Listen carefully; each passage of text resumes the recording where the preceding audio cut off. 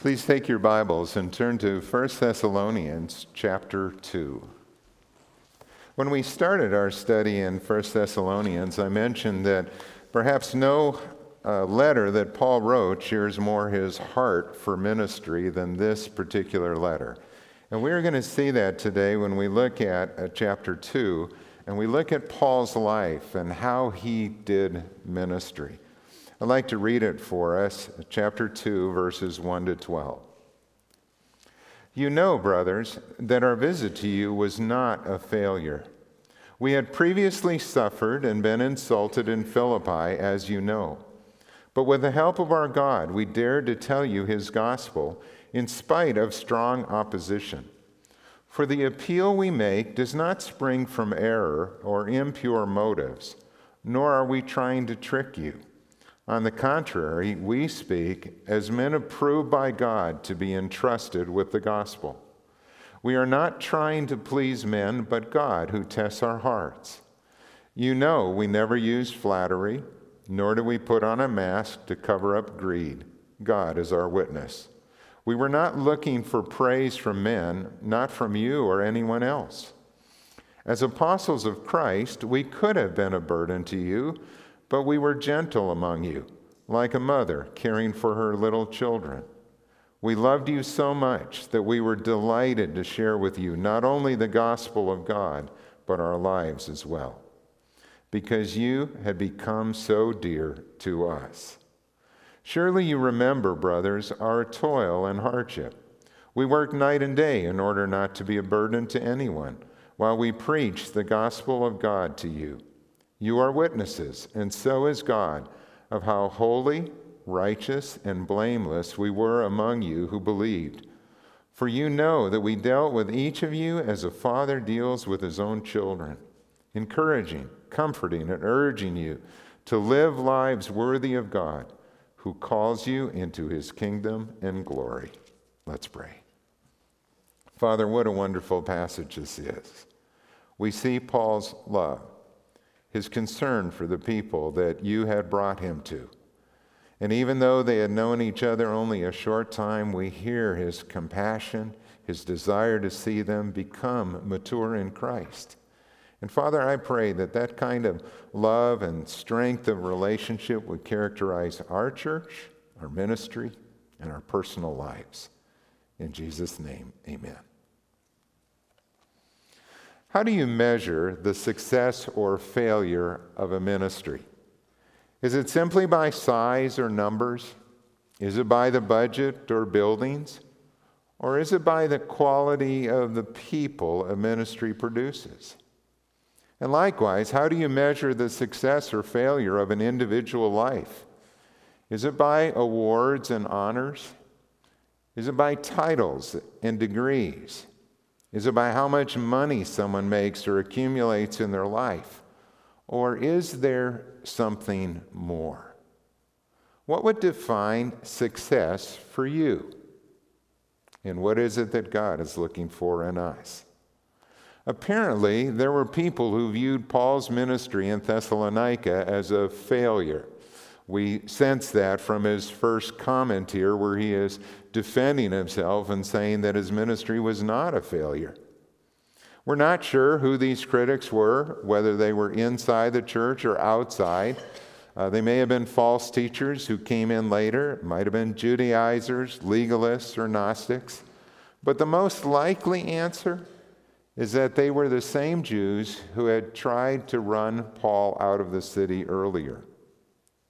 And they were now continuing to disparage Paul and to put him down and to discourage these new believers who were starting to meet as a church in Thessalonica. Was Paul's ministry a failure? Was his second missionary journey worth the effort? I mean, think about all that he had experienced so far. In Philippi, he is arrested, beaten, and thrown in jail. In Thessalonica, an angry mob forces him to leave the city. In Berea, the same thing happens. Angry men come and do the same thing, forcing him to leave. In Athens, people listened with politeness and curiosity, but only a few believed. Only in Corinth did he have a greater reception and stay a longer period of time, some 18 months. But even there, it was not without problems and divisions. Was his journey a failure? What is it that God expects from his people? Well, the answer in a word is faithfulness. In 1 Corinthians chapter 4, verse 2, the scripture says, "It is required that those who have been given a trust must prove faithful." And faithfulness carries with it the ideas of loyalty and obedience to what God has said. And in that regard, Paul was a model for ministry. He understood what God had asked of him, and he took the gospel that he had been given to all who would listen. When I look at Paul's life, I see 4 things there that really are an example for each of us. These are the areas that God wants us to be faithful in as well. And when I think about this passage, which is a model for ministry, it is applicable to pastors like myself. It's applicable to missionaries that God will call out. But it also applies to all of us, for all of us have an area in the church where we are called to serve and to use our gifts to be a blessing to others.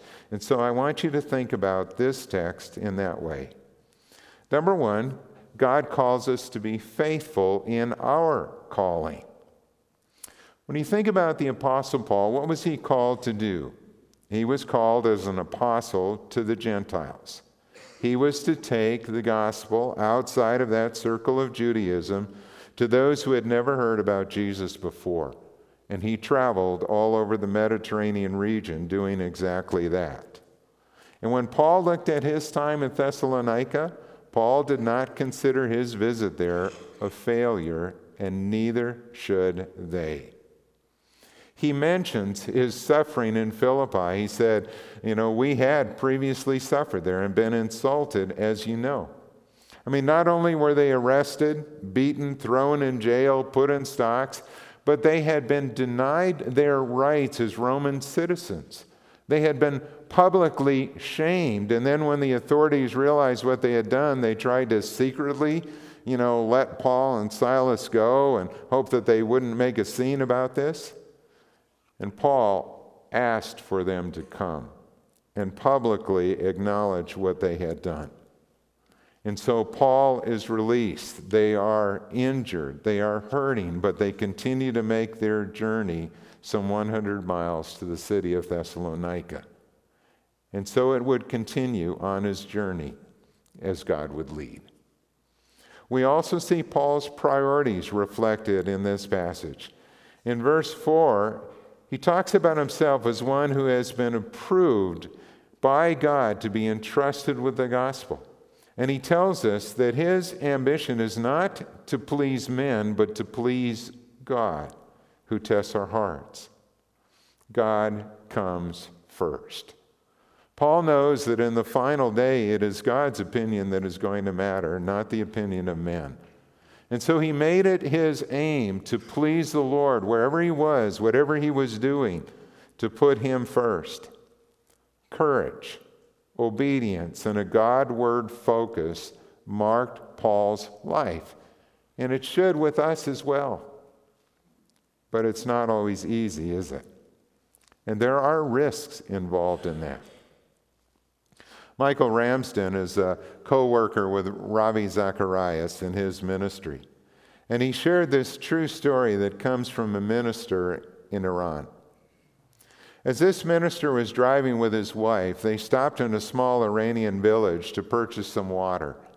And before entering, the minister noticed that there was a man standing near the entrance, holding a machine gun, dark beard, looking kind of threatening, standing there. And as his wife looked at this man, she saw something different. And she took a Bible and she gave it to her husband and she said, "Give that man this Bible." Her husband looked at the man, looked at his wife and said, "I don't think so." And then she persisted. She said, "I'm serious. Give it to him. Please give him this Bible." And her husband, trying to avoid the issue, said, "Okay, I'll pray about it." He went into the shop, purchased the water, climbed back into the car, started to drive away, and his wife said, "I guess you didn't give him the Bible, did you?" And looking straight ahead, he replied, "No, I prayed about it, and it wasn't the right thing to do." And she quietly said, "You should have given him the Bible." And then she bowed her head and started praying. And at that point, he turned around and told his wife, "Fine, if you want me to die, I will." What's funny about this is it reminds me at times of conversations maybe you've had with your wife, where your wife has one view and you have another view, and you're thinking this through, and listen to your wife. And so the minister turned around, went back to the store, and the man with the machine gun was still standing there. The minister approached him, placed a Bible in his hand. When the man opened it and saw that it was a Bible, he started to cry. He said, "I don't live here, and I had to walk for 3 days to get to this village. But 3 days ago, an angel appeared to me and told me to walk to this village and wait until someone had given me the book of life. Thank you for giving me this book." Now, that minister was a courageous witness for Christ, and he went on to share the gospel with many people. But I am sad to report that eventually he and several other of his co-workers in the Iranian church were martyred for their faith. There are risks in sharing the gospel, and especially in certain parts of the world where being a Christian is not popular, where being a Christian could literally get you killed. When I think of God's call to go to the nations in the Great Commission, I realize that there are dangers in that. And even some of the missionaries we may send out may die. They may put their life on the line for the gospel, and they may be rejected and even killed. I think of the motto of the U.S. Coast Guard. And you think of the U.S. Coast Guard as being charged with protecting our nation's shores, and sometimes they're involved in dangerous search and rescue. Their motto is Semper Paratus, always ready. Always ready, just like 1 Peter 3:15, that we are to always be ready to give a defense for the hope that we have.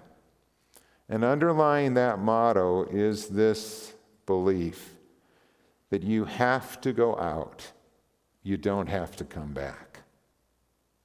They are willing to put their life on the line to rescue others. And the gospel calls us to have that same kind of attitude. We are also called to be faithful in our message. The message that we have been given is the gospel. It's the good news that God has provided a way that we can be saved from the wrath that is coming.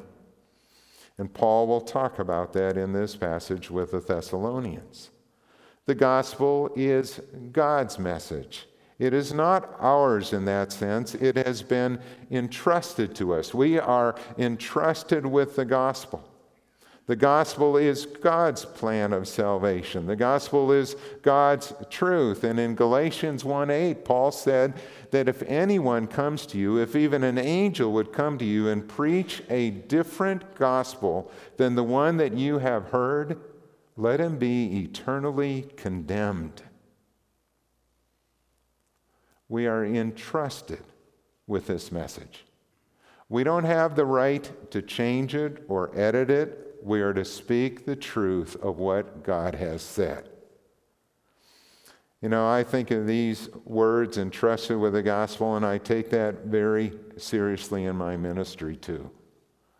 Those words are stamped on my diploma from the seminary I went to, Trinity Evangelical Divinity School.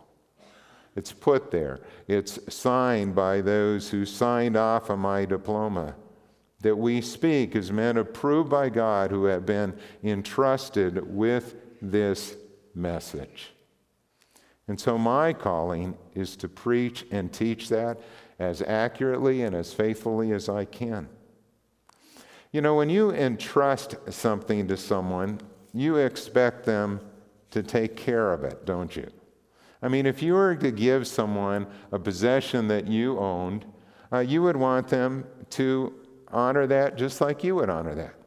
For example, I'll use something that's kind of maybe a lighter illustration here. But when I was a kid, I used to collect baseball cards. And in those baseball cards, I once got a Mickey Mantle card, and I was really excited about that. You know, and I wanted to take good care of this card because even back then, he was one of those players that was well known and was a pretty good baseball player in his day, wasn't he? Well, if I gave this to you and I said, you know, I want you to take care of this for me, and then I'm going to come and I'm going to ask for it back someday, you know, would I want you to take it out of its plastic case and use it as a coaster for your coffee cup? You know, I don't think so. You know, or would I want you to write on it or dog-ear it or bend it or things like that? No, I wouldn't, because when I asked for it again, I'd want you to have taken care of it like I would myself.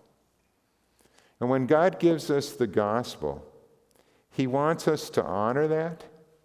He wants us to speak the truth of it. And so when we talk about the way of salvation, and that it is only through Jesus Christ that we can be saved, and that there is the reality of a heaven and a hell, and where we spend eternity depends upon where we place our faith and our confidence.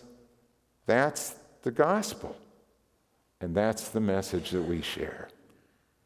You see, next to Himself, as Father, Son, and Holy Spirit, God has given us the most valuable gift He could give us. He has given us His Word. And so when I think about the gospel, I am thinking also about all of Scripture that has been entrusted to us. And we get these instructions from Paul on how we are to handle it. In 2 Timothy 1:14, he said, guard it well. Guard the good deposit that has been given to you. In 2 Timothy 2:15, he said, handle it well. That we are to be workmen who are not ashamed, who handle accurately the word of truth.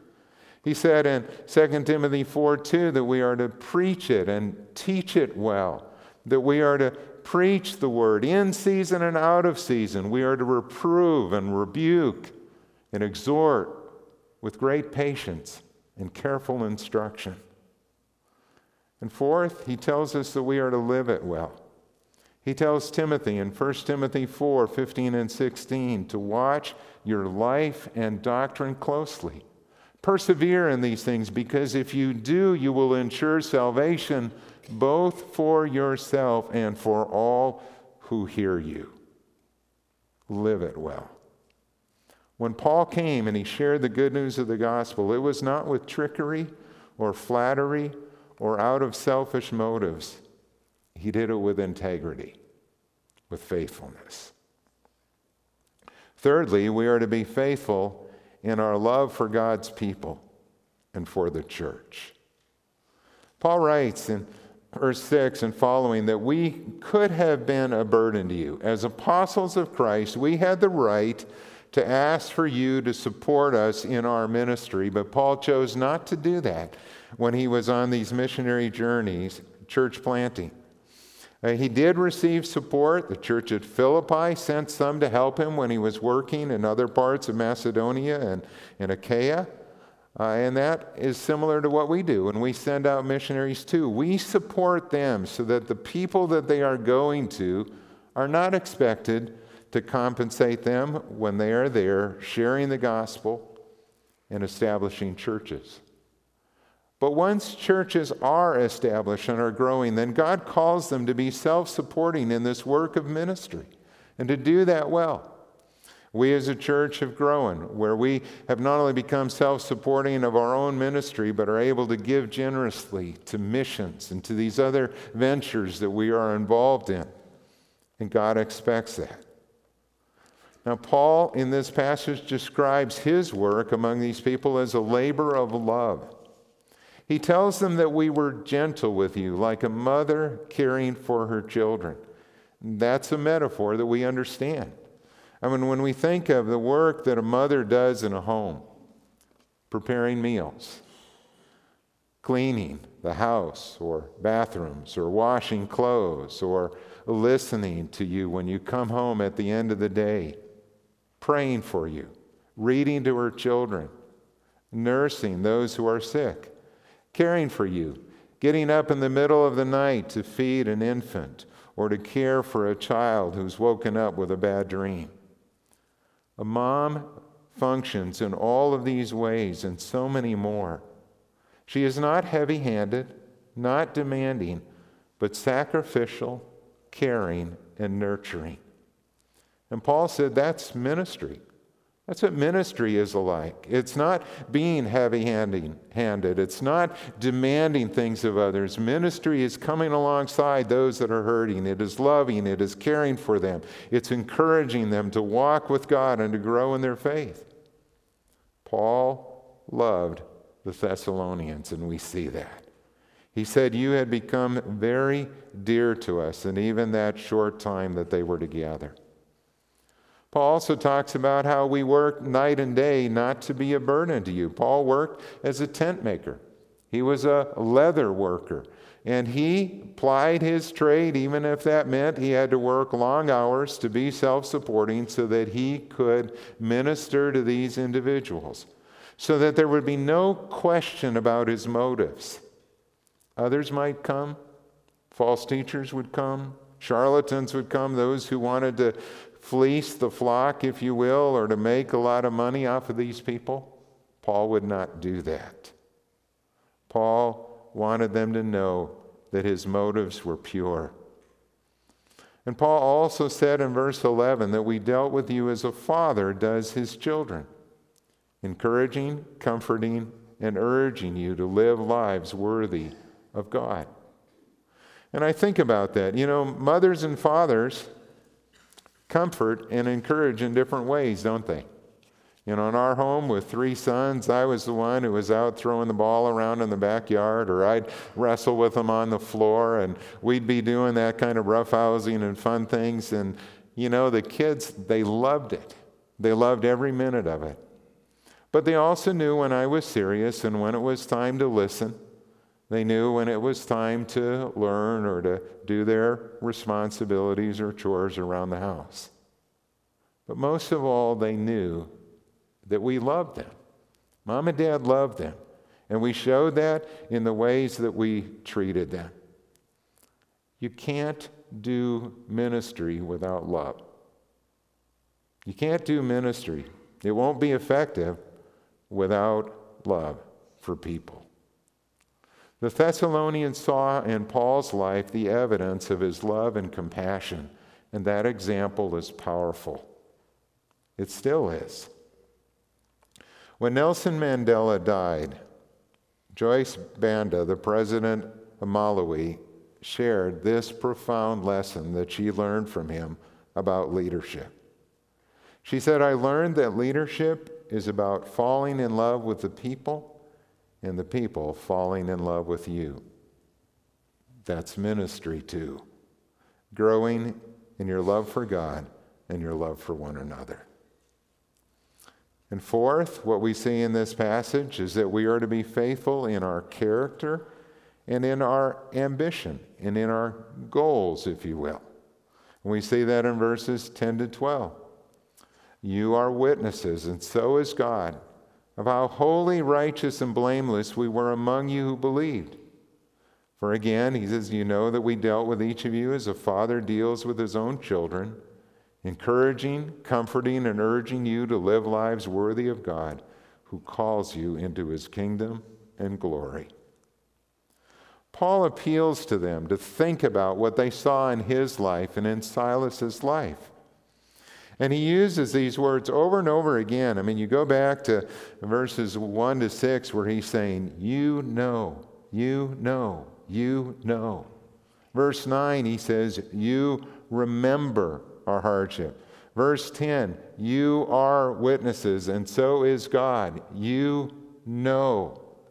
I mean, he's not telling them anything that they haven't seen. So what did they see in Paul and Silas's life? Well, they saw men who were holy, righteous, and blameless. men who had character, men who were men of integrity in that regard. They saw men who worked hard not to be a burden. They saw men of courage who risked their lives to bring them the gospel. They saw men of integrity who were not in this ministry to make a lot of money. There was no greed in them or desire for profit here. And they saw men who genuinely loved God and loved people. They felt that, and they were the beneficiaries of that. That's our goal too. That when we witness to the people in our neighborhoods or at work, where we live, in those settings that we have, we want to be people that conduct ourselves with holiness and righteousness and are blameless. We want to be people who are courageous, who take that risk to share the gospel with others. We want to be people of integrity, not greedy, not self-centered, but people who serve. We want to be people who love God and love our neighbor as we love ourselves. Paul's ambition was to see them become mature believers in Christ, to live a life worthy of the God who had called them. That's really awesome. That is our goal too. You know, when God called me here in ministry many years ago now, I asked my wife if she would calligraphy for me 2 verses that are really at the heart of my ministry. That these are what I have desired to do all the way through. Those 2 verses are Colossians 1:28 and 29. They're on the wall in my office. I look at them every day. And it is where Paul said this. He said, "We proclaim him, admonishing every man and teaching every man with all wisdom, that we may present every man complete in Christ. And for this purpose I labor, striving according to his power, which mightily works within me." You know, God laid that on my heart many years ago, that I want our ministry to all be about him, about lifting up Christ, about making him known, about telling about his love and his greatness. Because when we lift up Jesus Christ, he works and he draws people to himself. Our role as those that are involved in the church and ministry is to admonish, to encourage everyone, men and women, students, boys and girls, to put their trust in Christ, teaching them with all wisdom, sharing from the Scripture, so that one day we may present every man complete in Christ. I mean, wouldn't that be a glorious thing? With one day when we stand before the Lord, we can go one by one and we could say, you know, Jesus, here's John, and he has grown and he has become complete in Christ. Or here's Paul, and he has grown and he has become mature in Christ. Or here is, you know, and you go through and one by one and name all of you by name. And you have become all that God intended you to be. That's our desire, that we would grow toward maturity, and we are in this together. How do we measure the success or failure of a ministry or a person's life? I don't think it's by numbers. And I don't think it's by the size of a budget or how big a building is. I think that the way that we measure that is by our faithfulness. And if we are faithful, God will do his work. We are to be faithful in our calling, putting him first, that we honor him. We follow him. This is his work, and we're going to use our gifts for his honor and glory. We are to be faithful in the gospel, handling the word of God accurately, carefully. We are to be faithful in our love for one another, giving preference to one another, helping, serving, praying, loving, bearing one another's burdens, all of those one another commands that are in Scripture. We're to be faithful in our character and ambition, being Christ-like in both our actions and in our motives. And when we do that, God works. I want to end today with a poem that is entitled God's Hall of Fame. It was written by a man named Alf Hutchinson. What's interesting is that when John Wooden, that legendary basketball coach at UCLA, when he was inducted into the Collegiate Basketball Hall of Fame, he read this particular poem.